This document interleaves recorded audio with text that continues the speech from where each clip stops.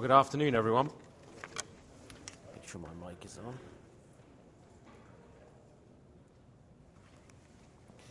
try that again. Good afternoon. This is what we call the graveyard slot after lunch. Prime time, that's right. But Jeff knows that I am the most exciting speaker, and so to keep you all awake, he asked me to bring this session now this afternoon. So let me just say what a privilege it is and an honor it is for me to be here with you at this second Reform Con. I'm a great admirer of the work of Apologia, the church, the studios, the TV, everything that Jeff and Luke and the team and James are doing and have done. So it's a real delight to actually be down here to be part of it. I have been down to Phoenix once before, well actually a couple of times before, but once for Apologia to do a next week program, and I met some of you then. It's a great joy to see some of you again, and a lot of new faces. So thank you to Apologia for having me, this sort of old Brit from Canada, to be part of this young, hip, and exciting conference.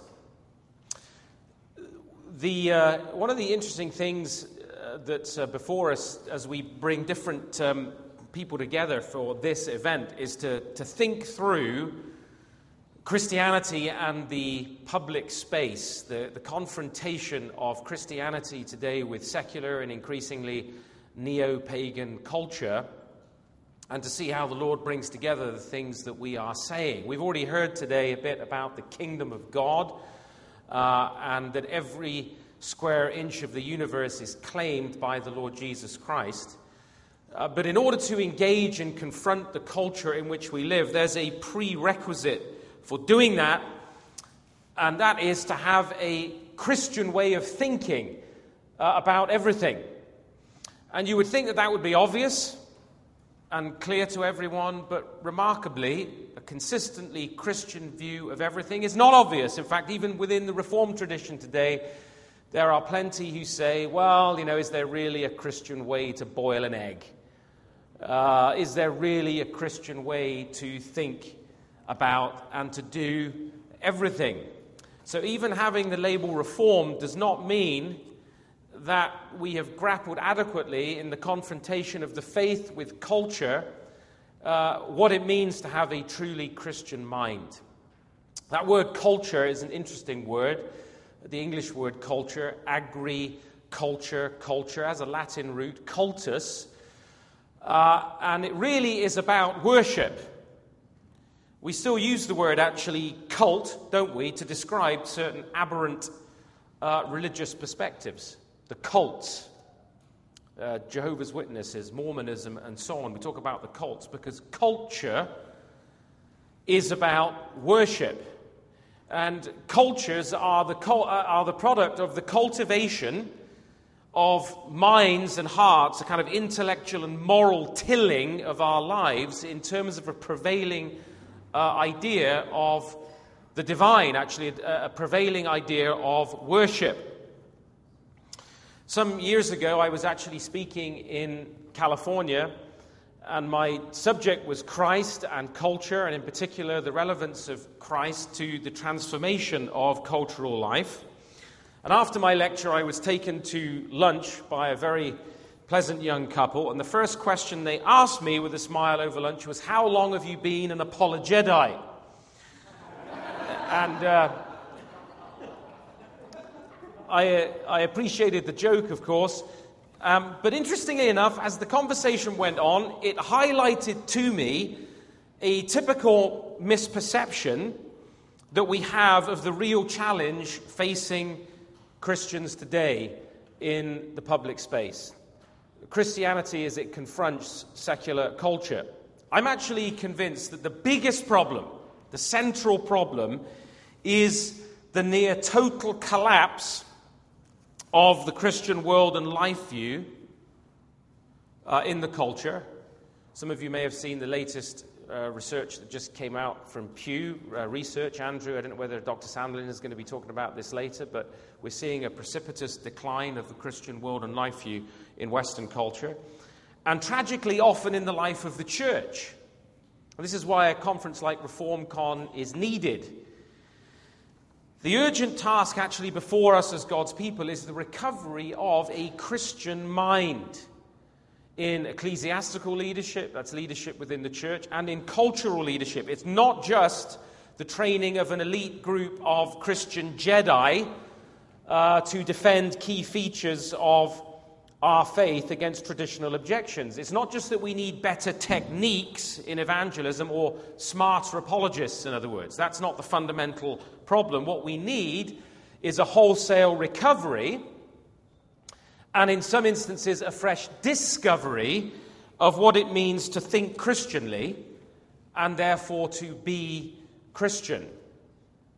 In other words, I think we're actually in need of a reformation again in the life of the church. The questions that are actually challenging us right now in the West are qualitatively, not just simply quantitatively, different from those that we were facing even 25 years ago. It's hard to believe, but I'm in my mid-40s now. And 25 years ago, when I started in the work of evangelism and apologetics, the questions that people asked were actually quite different. I often illustrate this by talking about the shift from an Acts 2 cultural environment in the West to an Acts 17 cultural environment. When Billy Graham came to England in the 1950s, did a series of events called the Haringey Crusades, thousands of people packed into football stadiums every night for weeks on end. Thousands of people in London. In the end, Winston Churchill, the British Prime Minister at the time, asked Billy Graham to come to Downing Street, and he asked him, how is this possible? How can you do this? How do you bring all of these people out? Well, he came back again in the 1980s, but the impact was not even close to being the same. Now, was the difference, had Billy Graham stopped being capable of preaching? Had he forgotten his Bible? No. But the discourse that dominated the public space, the discourse that dominated cultural life in the 50s, had radically changed by the 1980s. There's no longer a mutual understanding of reality that could undergird a common discourse. That is, the old shared foundations that we used to be able to appeal to have eroded beneath us. Some people say that, Paul recognized when he spoke of wanting to know only Christ and him crucified, that he kind of made a mistake in Athens, that he tried to do apologetics and really should have stuck to a simple gospel like Peter in Acts chapter 2. But when you look at the people who were listening to Peter in Acts chapter 2, they were Jewish proselytes. They were people from around the known world, Gentiles who had converted to Judaism. They believed in the God of the Bible. They believed in the God of Israel. Peter just had to say, look, this is what the prophet Joel said. This is the Messiah. This is Christ. 3,000 are converted in one day. They're cut to the heart. But Paul's approach in Acts 17, when he's in front of these Epicurean and Stoic philosophers, these ancient humanists and atomists and atheists, was quite different. He painted a picture of the biblical world and life view first. And then he comes to a declaration about the one who was raised from the dead. And some of the most prominent members of that council end up believing in Christ. Others say, we want to hear you again about this. Others scoff and laugh at him. And our situation today is much more like that than the Acts 2 situation. And it means that some of the traditional questions of apologetics are not heard so much anymore. It's pretty rare to be accosted on the nature of miracles, or whether good works is sufficient to get me to heaven, or unless you're speaking with a Muslim, whether God is triune. Or I haven't been asked in a very long time, give me 4 good reasons to believe that Jesus was raised from the dead. Actually, the questions have shifted to civilizational, cultural questions. The older questions tended to presuppose an underlying Christian world and life view. Many millennials today don't know the Bible has 2 testaments. How are they going to ask questions about the text of the New Testament?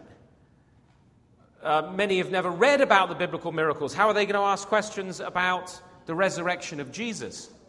So you can see how, and that's of course not across the board, but as a generalization, that's accurate. For the first time, we confront ourselves in many centuries, we're confronted with a situation where people's underlying assumptions about the world are very different from our own. And that means the kinds of questions that people deem relevant in our culture and in the public space that are worth addressing, even the theoretical problems that they pose, are changed. Now, the pervasiveness of these anti-Christian worldviews has not just impacted culture and public life and political life, it's impacted the contemporary church. And there were a few who recognized this problem back in the 1960s as it was emerging, and there are quite a few of them, of course. One of them was an Englishman called Harry Blamire. I read his book back in my early 20s. It had a real impact upon me when I read it. And he points out a very commonplace fact. He said that the thinking of modern people has been secularized. Okay, well, nothing revolutionary there. But he said the problem is not simply for us that people's thinking has been secularized. The issue is that, tragic as this is, he says, it would not be so desperately tragic had the Christian mind held out against the secular drift. But unfortunately, the Christian mind has succumbed to the secular drift with a degree of weakness and nervelessness unmatched in Christian history. There is no longer a Christian mind.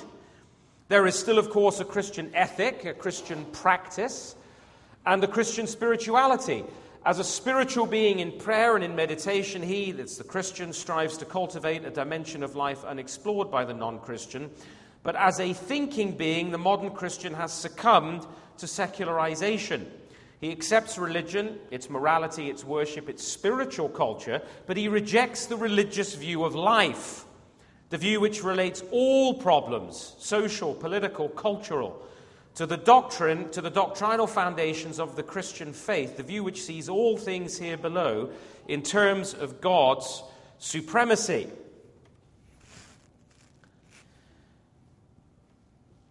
And actually, many Christians today, professing Christians, don't even accept biblical morality in the way he was speaking about it. So, in other words, it's no longer enough for us to come to a conference to be equipped to answer 3 or 4 of the top questions and go away with a few easy answers, as though that's all that's required. No, what we really need is a renewal and reformation in terms of a comprehensive scriptural view of reality, whilst learning to understand and respond to the underlying religious motives that are shaping our cultural life and every aspect of the public space. And that will enable us, as we reformulate a Christian mind, as we're reshaped again by the Word of God, that'll help us to reformulate the questions that people have, explain the root of the meaning of the non-believer's own objections to the faith, both real and imagined, and we can only do that from a robustly and distinctly Christian world and life view. It's not enough even just to be active in Christian things, to say, well, we need to defend this issue, or we need to defend a Christian view of this or a Christian view of that. We need to get into the public space and demonstrate, or whatever it may be. Critical as those things are, Blamire puts it this way, he says there's something before the Christian dialogue, and that is the Christian mind. A mind trained, informed, equipped to handle data of secular controversy within a framework of reference which is constructed of Christian presuppositions. The Christian mind is the prerequisite of Christian thinking, and Christian thinking is the prerequisite of Christian action. You see, a lot of Christians get into Christian action. If they do so without a Christian mind, it's not long before they're bored of Christian action. and they're not in it anymore. How many of us have experienced the lives of our friends, of family members, of our children perhaps? Some of you I can see here will have children, grandchildren, who have wandered away from the faith. They've rejected orthodox biblical faith. They've adopted unscriptural worldviews, unbiblical lifestyles. We're witnessing firsthand all around us, yes, even in America, the collapse of the Christian mind and therefore the Christian way of life. So, Barack Obama and Justin Trudeau and people like Theresa May, former British Prime Minister, they didn't just wake up one morning and decide that we needed to redefine marriage. These things have been, the shape of our culture, of our public space has been undergoing a transformation over a period of time, especially over the last 80 years, where suddenly we're sensing the whole thing is speeding up. And the Band-Aid solutions that we've had on offer to our hemorrhaging faith are simply not up to the task now. Just, maybe if we just send our kids to Christian camp and give them some good influences, that will be enough. And we find it isn't enough. This is the challenge. This is why you're here. We need a radical root and branch response to our time in terms of a total Christian view of reality where systematic belief can confront the systematic unbelief of our culture. Now, let me just add, by that, I do not mean that what's needed is the working out of an elitist intellectualizing of the faith that requires an English accent, a kind of new evangelical scholasticism that means we all have to become Christian philosophers and top-rate Christian theologians. That this is the answer, that what we need is just intellectuals. Now, I read a book a few years ago by a Catholic historian called Paul Johnson. It's called Intellectuals, and the whole book is a warning about looking out for and not listening to intellectuals, because they seem to be the ones that do the most damage. We're not talking about here simply intellectualizing the faith, that we need some sort of a new elite class. Rather, we need all of us a relearning to think and live in terms of the Word of God in every aspect of our lives as we think about human identity, human sexuality, marriage, family, law, politics, economics, arts, science, business, media, education, and everything else besides. A distinctly Christian way of thinking about all of these things and practicing all of these things. Our culture for many centuries really has been a synthetic culture. Even the Christianized aspects of Western culture in Europe, even here in North America, have historically been a blending, really, in my judgment, of Greco-Roman and Christian thought. A synthesizing of the core ideas of Greek philosophy with Christianity, and it's all coming unstuck. So the task is to think Christianly, and you can see that they're thinking Christianly just by the cross there in the middle of their head, right? So we need to think Christianly. Now, what I've just said, may sound a little bit extreme. Do we really need that kind of programmatic agenda? I mean, I know, Joe, that we need to address the abortion issue. That's critical. We've got to be aware of the attack on human identity and sexuality. Yes, Christians need to be aware of that. That's important. But really thinking Christianly about everything, is this not a bit over the top? Is this not pushing it a little bit far? Is it a bit alarmist? Well, the American Christian philosopher Roy Clauser framed the question of the Christian skeptical of this kind of thinking this way. He says, while one can articulate a Christian view of God, a Christian view of how to stand in right relation to God, and a Christian view of ethics, Why is it necessary to articulate a distinctly Christian view of everything? And that does seem like a fair question on the face of it. After all, isn't our faith, according to many people, many Christians, about the hope of heaven? About the afterlife? I mean, aren't we really filling in time here? Trying to stop a few bad things from happening, snatch a few brands from the burning, and get everybody to heaven and keep them safe within the church till we go there. I mean, on that view, well, in the end, everything is not really very important, is it?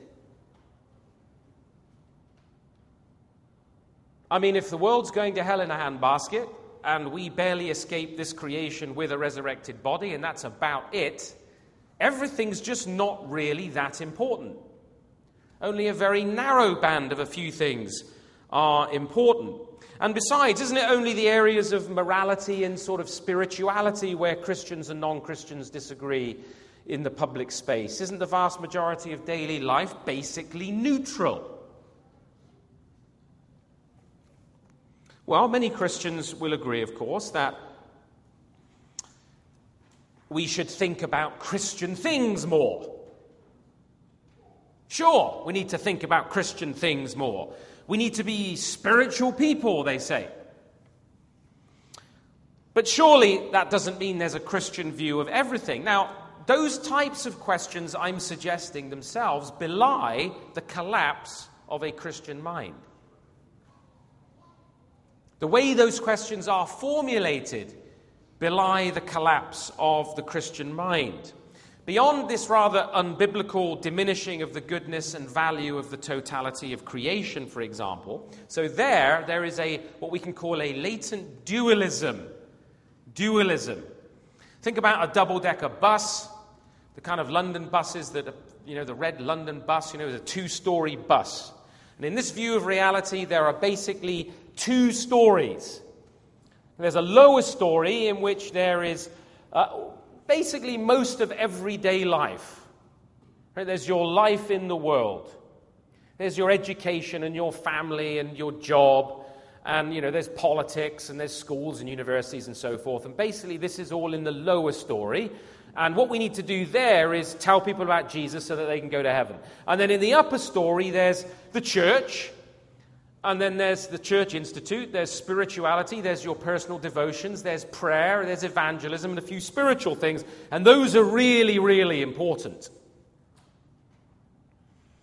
This idea really stems from a Greek view of the world, the Greek philosophers' view of the world, of form and matter. In the upper story, you've got the world of ideas, form, spirit, soul. And in the lower story, you've got the material world, which is lesser, even evil. And the goal for the Greek was you escape the lower level, the lower story, the lower deck of the bus, into the upper deck. You flee one domain of reality into the other. That's kind of salvation, really. So for them, disembodiment was the object, was the goal. By the way, that's why the Greeks laughed. Some of them laughed when Paul was preaching in Athens in Acts 17, when Paul started speaking of the resurrection of the dead, because their view of reality was that two-story view. Why would the divine raise a corpse? What's the point of that? That's a step backwards. The body is a prison for the soul.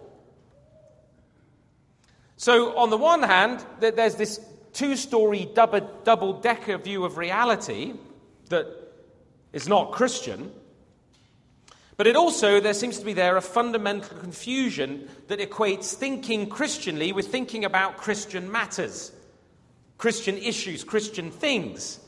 This is the way Blamire puts it, which I think is helpful. He says, to think Christianly is to accept all things with the mind as related directly or indirectly to man's eternal destiny as the redeemed and chosen child of God.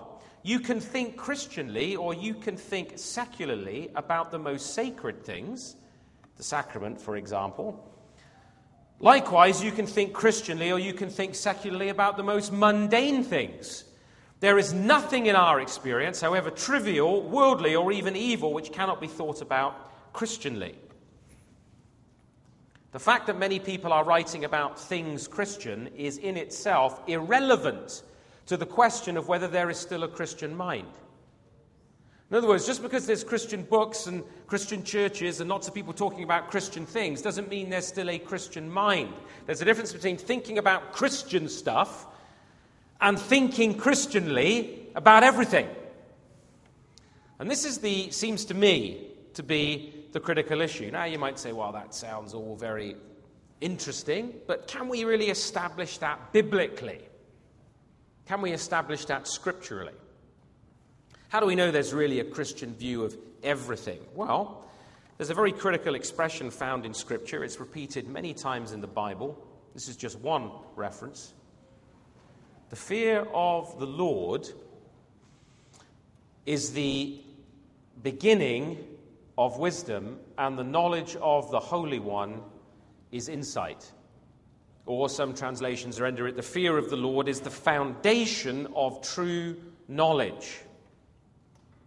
Now, most Christians who know their Bibles are familiar with that text.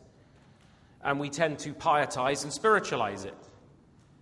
So we think, yes, of course, we need to know the Lord, so that we can live a wise life, make good ethical decisions. But actually, Scripture is talking about more than that. More than that. The word translated foundation or beginning in this passage literally means the key or the principal part. The key or principal part. Jesus actually makes the same point when he is rebuking misleading interpretations of the law in Luke chapter 11:52. He says, "Woe to you experts in the law, you have taken away the key of knowledge." The key of knowledge. Key to knowledge is the knowledge of God as revealed to us in the Scriptures. And so the Apostle Paul directs us to Christ, who gives us true understanding. This is what Paul says. By him you were enriched in everything. It doesn't say you were enriched in your institutional church life or just your personal devotions. You were enriched in everything, in all speech and all knowledge. All speech and all knowledge. So Paul's saying that knowing God through Christ affects everything. All knowledge, not some artificially restricted spiritual knowledge. Then a little later he says, the Lord knows that the reasonings of the wise are meaningless. This is thought and thinking and knowledge that has no reference to God. Everything is yours, and you belong to Christ, and Christ belongs to God. Now, once again, there's a danger of spiritualizing this text into a pious sentiment. How seriously do we take it? Paul means that every area of knowledge, in fact, every area of life in all creation belongs to those who belong to Christ.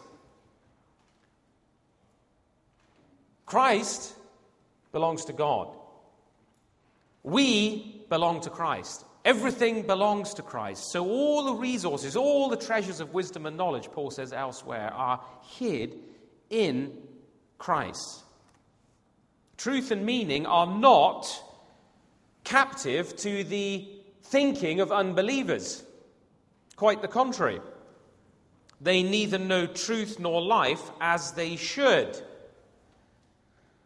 So although, and this is certainly the case as you interact with the unbelievers all around you, unbelievers know many things, but they know them partially. Their knowledge of all things suffers from a critical lack.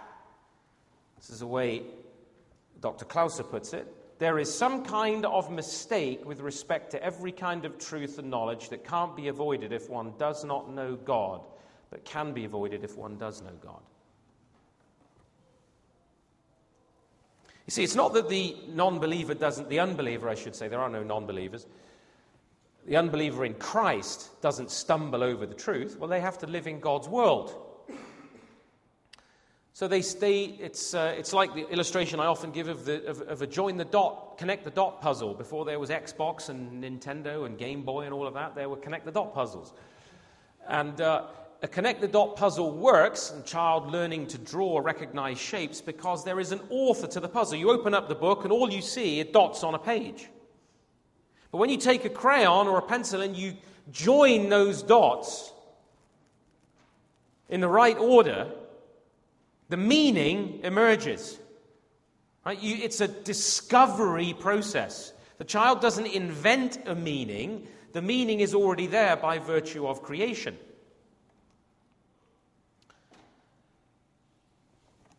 So what we're not saying here is that non-believers don't stumble over truths, nor are we saying that if you want a distinctly Christian view of quantum mechanics or the mating habits of the common cockroach or the intricacies of human physiology, all you need to do is look up the relevant text in the Bible.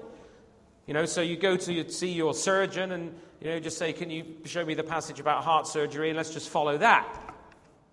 You're probably not going to hang around too long in that doctor's surgery, right? Because the Bible doesn't give us an exhaustive or an encyclopedic knowledge of all things and all disciplines. It doesn't intend to. That's because part of the task that was given to human beings at the beginning of creation was to observe, to discover, to name various created entities and their functions, and then bring out the potential of creation by turning it into a God-glorifying culture, by learning about God's laws for the various aspects of created reality in light of His Word. So it's the foundations of the Word of God which then shape our thinking in every other area. So a thinking Christianly, a distinctly Christian view of things, centers not on finding a proof text for thermodynamics or heart disease, but on recognizing Christ as the religious foundation, that is the key or principal part of all knowledge, and therefore taking full account of what Scripture says about God, about His creation, about His law, about His work in history, in all of our observations, in all of our thinking, in all of our theorizing, in all of our living.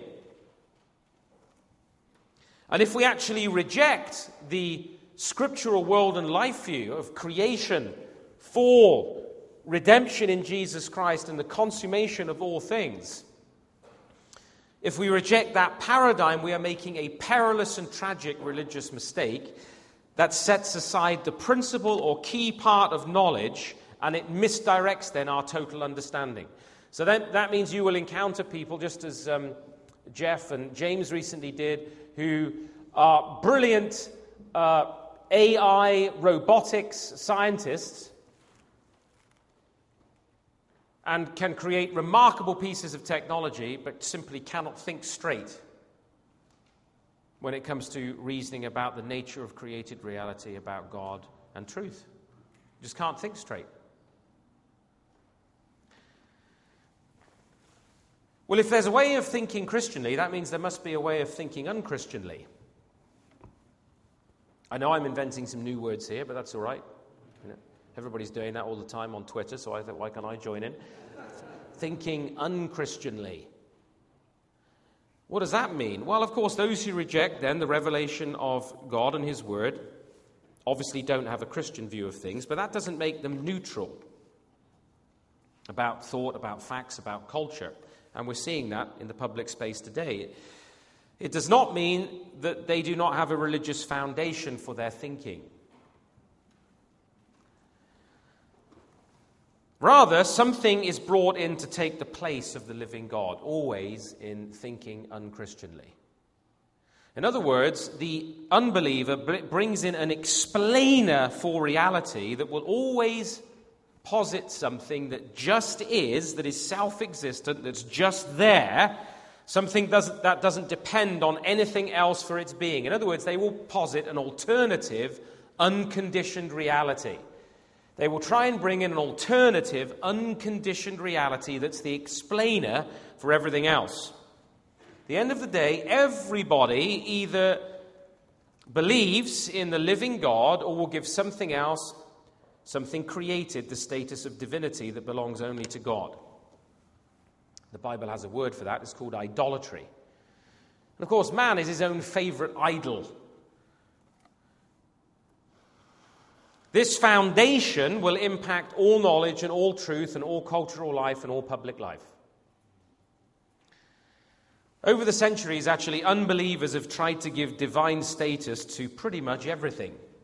Planetary bodies, emperors, states, numbers. Do you know the Pythagoreans worship numbers? They sang hymns to the number 10. We've worshipped ideas, logic, human reasoning, matter and energy, and lots of other things besides. The way Klauser puts it is this: those who don't see the divine as the biblical transcendent creator will make it some part of the world instead. And regarding anything in the world as self-existent will slant, guide, and control the deeper content of every concept. The name given to this way of explaining the way that identifies what part of the world all the rest depends on is reduction. A reductionist explanation is one that claims to have found the part of the world that everything else depends on. A Christian should say, these are all wrong. These are all examples of regarding part of creation as the creator. The ultimate explainer is no part of creation at all. Every one of these divinity candidates is real, but they all depend on God. The Christian would adopt a systematically non-reductionist approach to every sort of theory, every sort of knowledge, and every concept of everything. A non-reductionist approach to every concept of everything. The attempt to replace God and worship the creature rather than the creator takes on remarkably deceptive forms. I believe that my friend James White will be tackling Romans 1 a little later for you. And these idols shape people's thinking, and through them they shape culture. Let me give you an example. Some people try and take the physical, biological aspects of reality, material reality, and use them to explain everything else. I've taken this one because this is typical of the modern university. The physical and the biological are said to be truly real, and everything else, non-physical properties like your logical thought or beauty, aesthetic beauty, love, even number, are either illusory or just byproducts of what is physical. Everything is made dependent on the physical, biological facet of reality, and everything else is then diminished as less important or less real. In other words, you overstate one area in any kind of idolatry, one aspect of creation is overestimated relative to everything else. And that's what we mean by reductionism. By contrast, the Christian mind, the Christian way of thinking about everything, regards all things as equally real, equally dependent on God, equally subject to God and His law word, so that no one part of the cosmos explains or generates all the rest. We don't reduce the universe in part or whole to one or more aspect of the cosmos. We don't even reduce it to the idea of the divine. That's pantheism. In other words, in the Christian view, there is a creator-creature distinction. And this is the foundation of the Christian world and life view, a creator-creature distinction. There is a dependency of all creation directly on God that makes every facet of creation equally real, with no part reduced in its importance or role relative to the rest.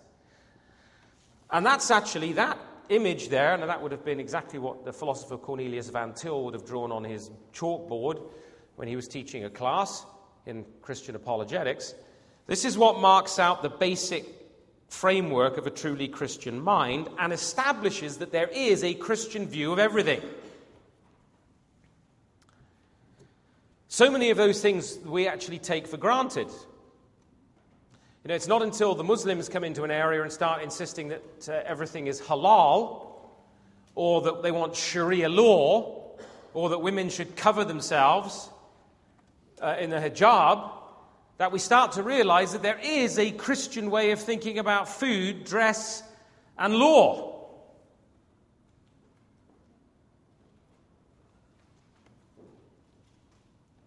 This also means that the immaterial aspects of creation, your thinking, your heart or spirit, your faith, your reason, ideals of beauty and so forth, are not higher or more real or more important than your body. Your body is not less real. The earth is not less important than heaven. Spiritual exercises are not more holy than doing politics or gardening. And as long as Christians think it's more holy to be in full-time ministry or doing devotions than engaging in political life, we won't have much of an impact on political life. Because it's all part of that dualistic world and life view. As though God cannot be faithfully worshipped there. In other words, it's not more holy to pray than to do your gardening. You need to do both, really. Wives, you can remind your husbands of that when you think, gosh, the yard's looking a real mess right now. In other words, the Christian mind would destroy artificial divisions within creation of sacred and secular.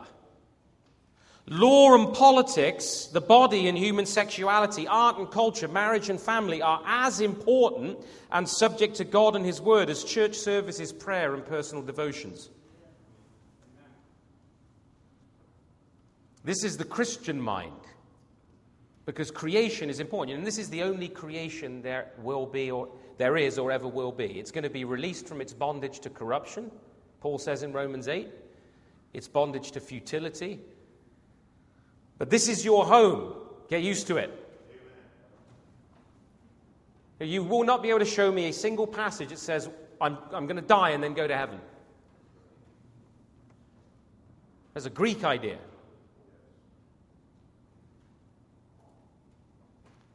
The Scripture does say that my life is hid together with Christ in God. I'm already seated in heavenly places in Christ. Actually, the New Jerusalem comes down out of heaven, and there's going to be a renewed heavens and earth in which righteousness dwells. So until we get a robust creational theology that affirms the full value and significance of creation, we won't get the full significance and value of cultural and political life, and we'll continue to retreat from all of those spheres of influence. So many people spend their time longing for heaven rather than serving God in the earth where He's placed them. Now that might seem a bit abstract, but the real world consequences of all of this really do matter, because when you apply unbelieving reductionist thought, you get communism and atheistic materialism, you get Nazism, you get Stalin, you get Mao, you get Pol Pot. You also get Justin Trudeau. Now this brings us to our present cultural predicament, which I've got a few minutes to spend on. We're slightly behind schedule because of our technical problems at the beginning, but I just want to cover this a little bit to bring us right up to date, that it's also possible to overestimate, to absolutize, not just the biological or physical aspect of reality, but actually the linguistic, sign mode of reality as well. Words, in concert with our thinking, to make that a divinity concept and use it to change culture. And that is perhaps the imposing idol of our time. So let's come to the nonsense machine of modern Western culture. We do live in strange days, don't we, where if ever we were living in a moment where we had an illustration of the reasonings of the wise being meaningless, our current cultural posture is surely it. If believers were ever needed to see a need for a Christian perspective on everything, the time is now, because basically verity's norms, virtues that seemed unquestioned for centuries, excepting only the eccentric or insane, have been seriously positioned for radical review And truth has increasingly been reduced to a matter of power and identity politics. Even the notion that human beings have real, definitive natures, or that ordinary empirical observations about biological reality are valid, that's been assaulted today in modern cultural life. Radically in Europe and in Canada, but it's very much making inroads here as well. The noted English philosopher Roger Scruton, Blackfriars Hall, Oxford, he said this: "The left-wing enthusiasm that swept through institutions of learning in the 60s was one of the most efficacious intellectual revolutions in recent history and commanded a support among those affected by it that has seldom been matched by any revolution in the world of politics."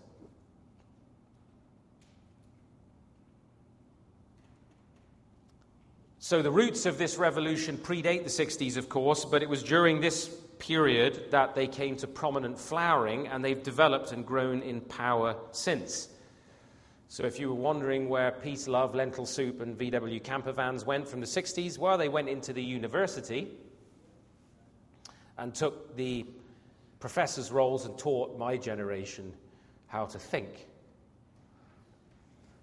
The goal of the movement was not simply the creation of an opaque academic discourse for sort of bohemian intellectuals to talk about in their echo chamber. The desire was social subversion and cultural transformation at every level, right under the noses of the bourgeoisie, that is the property-owning middle class, that they attacked, and funded by their taxes and naive donations.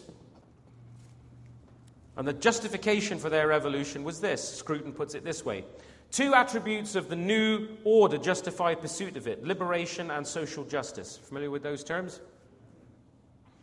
These correspond roughly to the liberty and equality advocated at the French Revolution. It means emancipation from the structures, from the institutions, customs, and conventions that shaped the bourgeoisie order and which established a shared system of norms and values at the heart of Western society. Much of their literature is devoted to deconstructing such institutions as the family, the school, law, and the nation-state through which the inheritance of Western civilization has been passed down to us. So, in other words, what most ordinary people see as the normal, necessary structures of society and social order, these thinkers say they are structures of domination. Structures of domination that must be subverted and destroyed. And these ideas are not simply in academic journals and art galleries and academic libraries. They are in the courts, they're in the hospitals, they're in parliaments, senates, Congress. In fact, they are in the classroom with our youngest children in the West. What the Christian is actually facing today is a radical desire for a clean sweep of history. It's an agenda that has always motivated actually humanistic revolutionaries. A clean sweep of history. You know, at the French Revolution, they enthroned the goddess of reason in Notre Dame. They tried to start the calendar over again from zero, from the beginning of the French Revolution. They tried to dispense with a working week, because that was Christian, 7 days. The essential idea of the revolution is that meaning is no longer something objective or transcendent.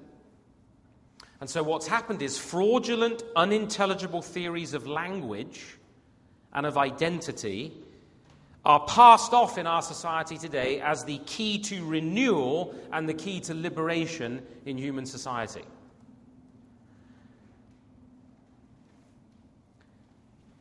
There is nothing that transcends human signification, that is language, and culturally conditioned perceptions and customs. Now, don't look for objective meaning as such in the thinking and use of the language of the revolutionaries, because that would presuppose reality has a pre-established givenness to it.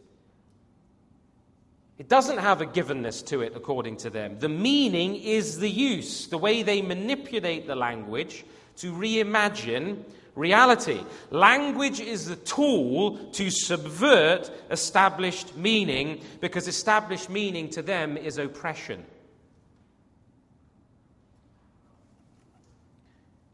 Meaning as something ontologically real or given, in their view, is a Christian conspiracy. A Christian conspiracy. So by the conjuring of these new revolutionaries, language spells will be cast to alter social reality. And so it was Roger Scruton who called this, the assault on meaning and truth, the nonsense machine. The nonsense machine. And a linguistic emancipation from reality and real knowledge. And it's a way of eliminating real argument and reasoned debate. It becomes a matter of simply shouting power and politics. No need to ask what the revolution means, says Scruton, or what you might achieve by means of it. Nothing means anything, and that is the revolution, namely the machine to annihilate meaning. The machine to annihilate meaning. One influential user of the nonsense machine is a woman called Judith Butler. Judith Butler. She wrote an important book, it was published in 1990, called Gender Trouble. She cultivates a very obscure style, which is necessary to sound profound. You need to be obscure. She's an American Jewish lesbian, leading feminist. She's influenced a whole generation of feminists, actually, and of social theorists, to regard the idea of man and woman as mythical creations of language repetition. Mythical creations of language repetition. What most people in every culture through all history have taken to be a real condition, being a man or a woman, are for Butler and those who follow her, imaginary formations. What we think of as a direct perception is a sophisticated illusion generated by language. Now notice immediately the reductionism here that I talked about earlier. Here's a new explainer for everything. Here's a new divinity concept. Language, signs that we use and repeat. Because the reality-denying theories of these feminists like Monique Wittig and Judith Butler are now taught as facts in classrooms in Canada and in many places in the United States and Europe to small children. Let's not zoom past what seems insane too quickly. In Canada, for example, right now, we have a case. This is a BT activist, a man living in BC. He's an activist, Christian. He's just been fined $55,000 for misgendering somebody by a Canadian tribunal. A man running as a woman in politics because he described the fact and explained to people that this woman was in fact a man. He was taken to a human rights tribunal where he was fined $55,000. We have another case in BC right now where a Canadian court has found a father guilty of family violence for calling his daughter a girl. We have a situation in Canada where basically if your child identifies as the other gender and you don't support that with therapy or hormone treatments or counselling or whatever to support their transition, the Children's Aid Society have the authority to take your children away from you. And here, a protection order was ordered by the Supreme Court to protect the girl from her father calling her a girl. To protect the daughter from her father, that's violence, according to the Canadian courts. Judith Butler says, you see, there is no reason to divide up human bodies into male and female sexes, except that such a division suits the economic needs of heterosexuality and lends a naturalistic gloss to the institution of heterosexuality. A lesbian transcends the binary opposition between woman and man. A lesbian is neither a woman nor a man. But further, a lesbian has no sex. She is beyond the categories of sex. One is not born female, one becomes female. But even more radically, one can, if one chooses, become neither male nor female, woman nor man.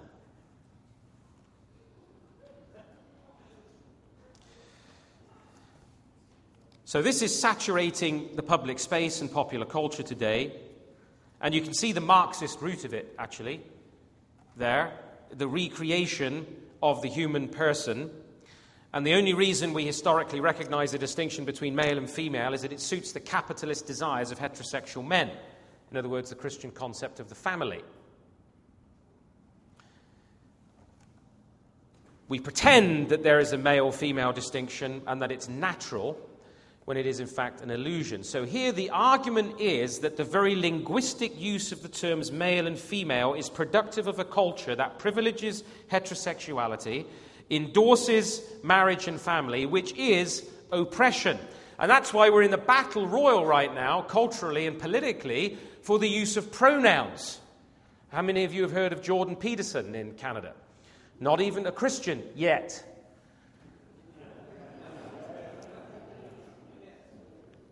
But refusing to use gender-neutral pronouns, ze, zer, they, and all these sorts of things, refusing to be coerced to do that, and has become a celebrity overnight because of it.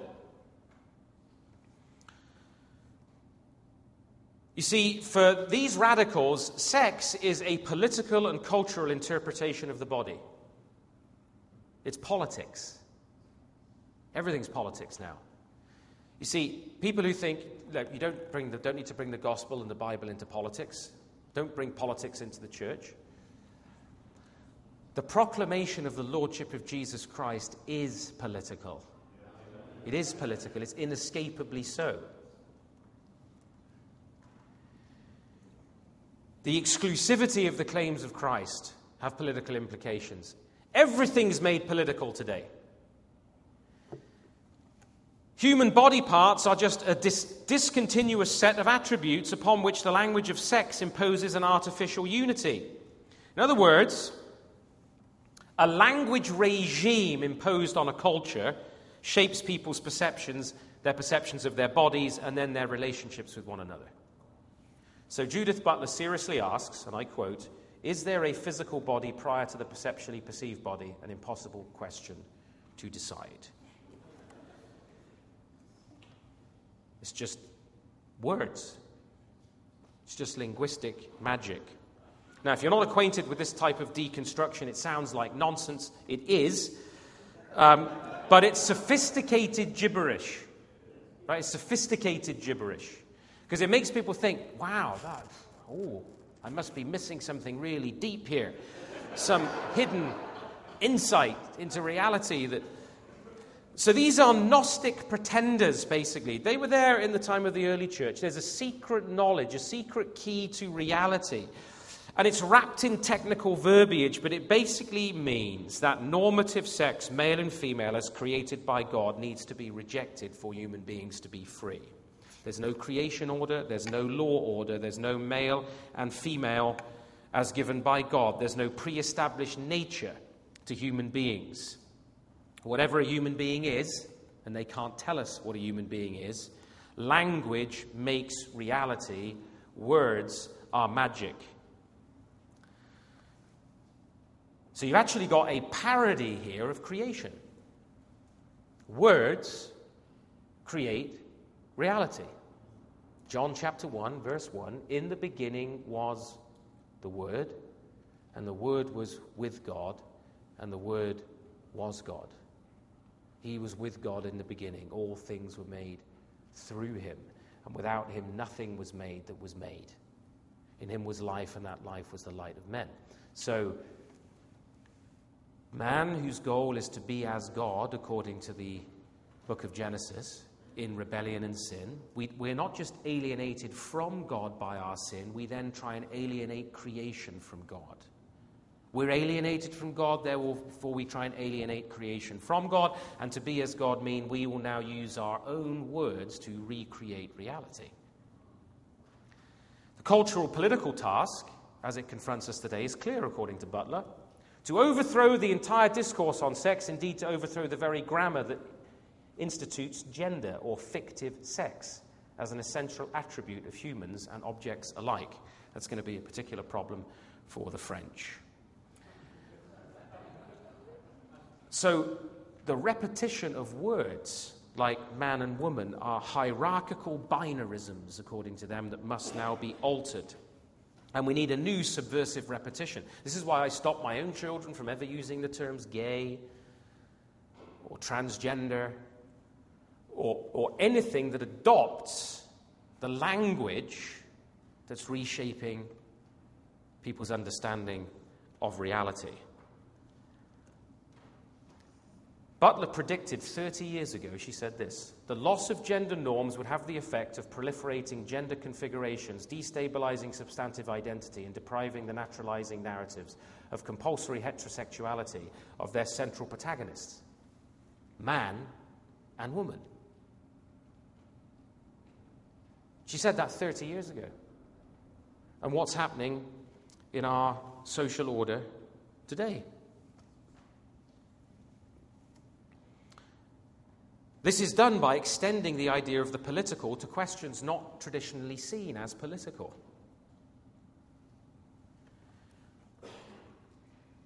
The political is the very signifying practices for these radicals that establish, regulate, and deregulate identity.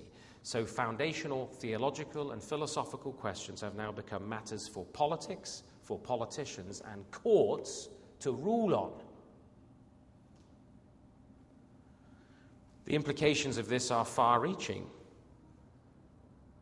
Something as simple and as basic to human life as male and female as gender are illusory. There is no real ontology of gender. Ontology now is not a foundation, it's a political creation. Ontology is a political creation. They borrowed a phrase, these radicals, from Antonin Artaud, a surrealist playwright. He used the expression, a body without organs. And they deployed it to interpret the body as a biological receptacle in which the self-creating intellect is contained, where the body awaits identity. When you have made him a body without organs, then you will have delivered him from all his automatic reactions and restored him to his true freedom.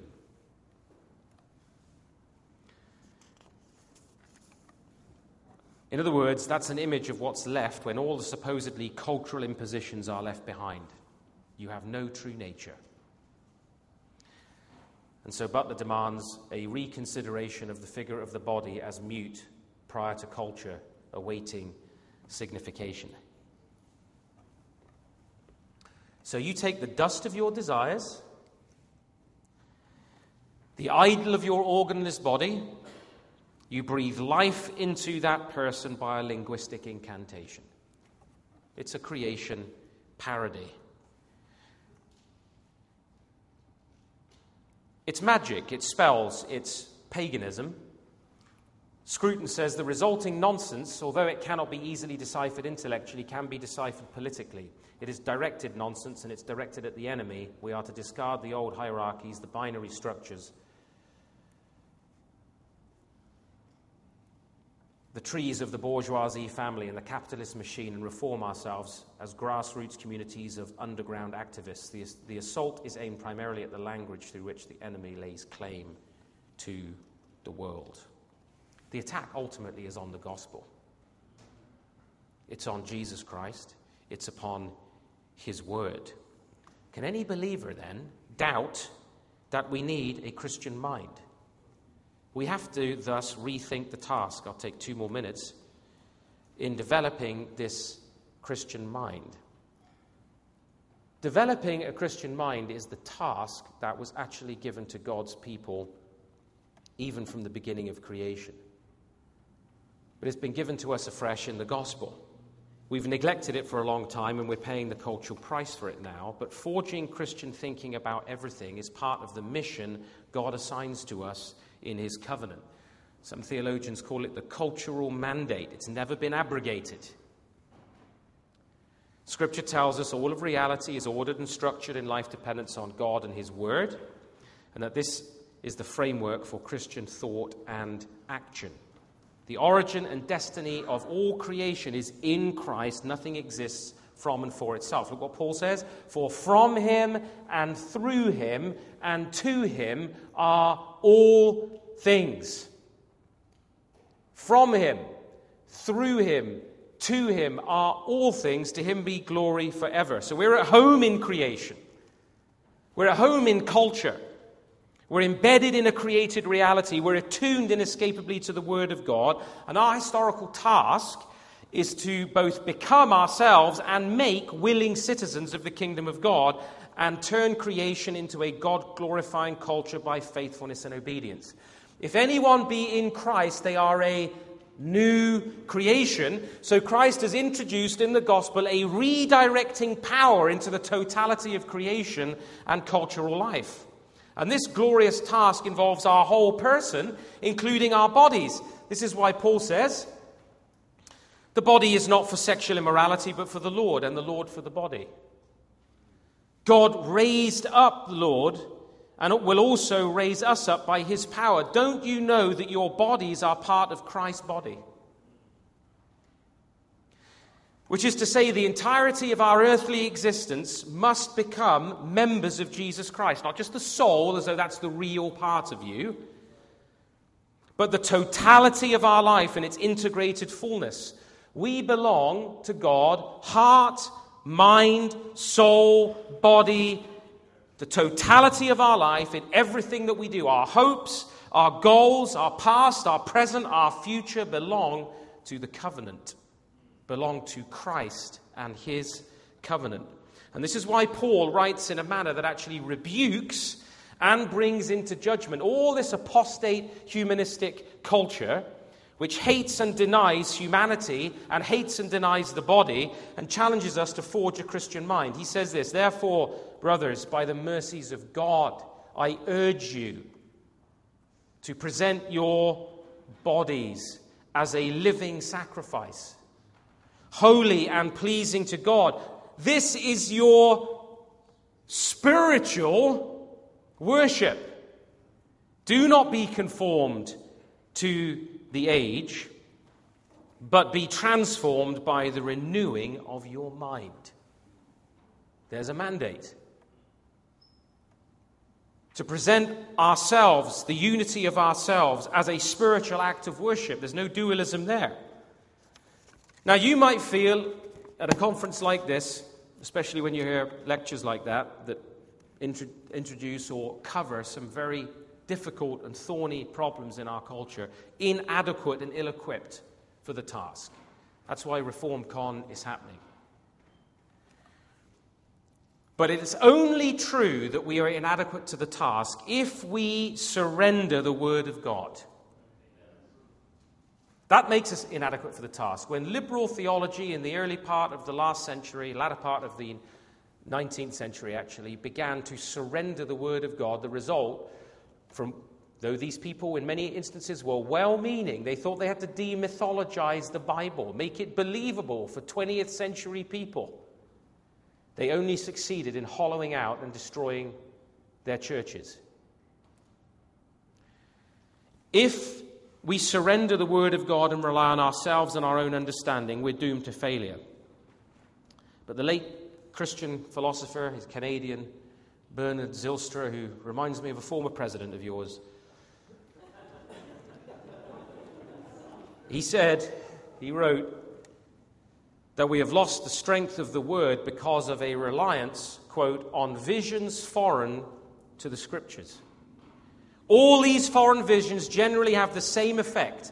The redemption of Jesus Christ is severed from the given condition of life in this world, the Father's good creation. Hence our hesitance in understanding the Bible's kingdom vision. But this is our Father's world, claimed by the Lord, the new Lord, Jesus Christ. Our task is to regain the biblical vision. And friends, believe me, this can be done by faith, by the transformation of our minds and hearts, as we, in boldness and confidence, rebuild the Christian mind and confront our secular culture.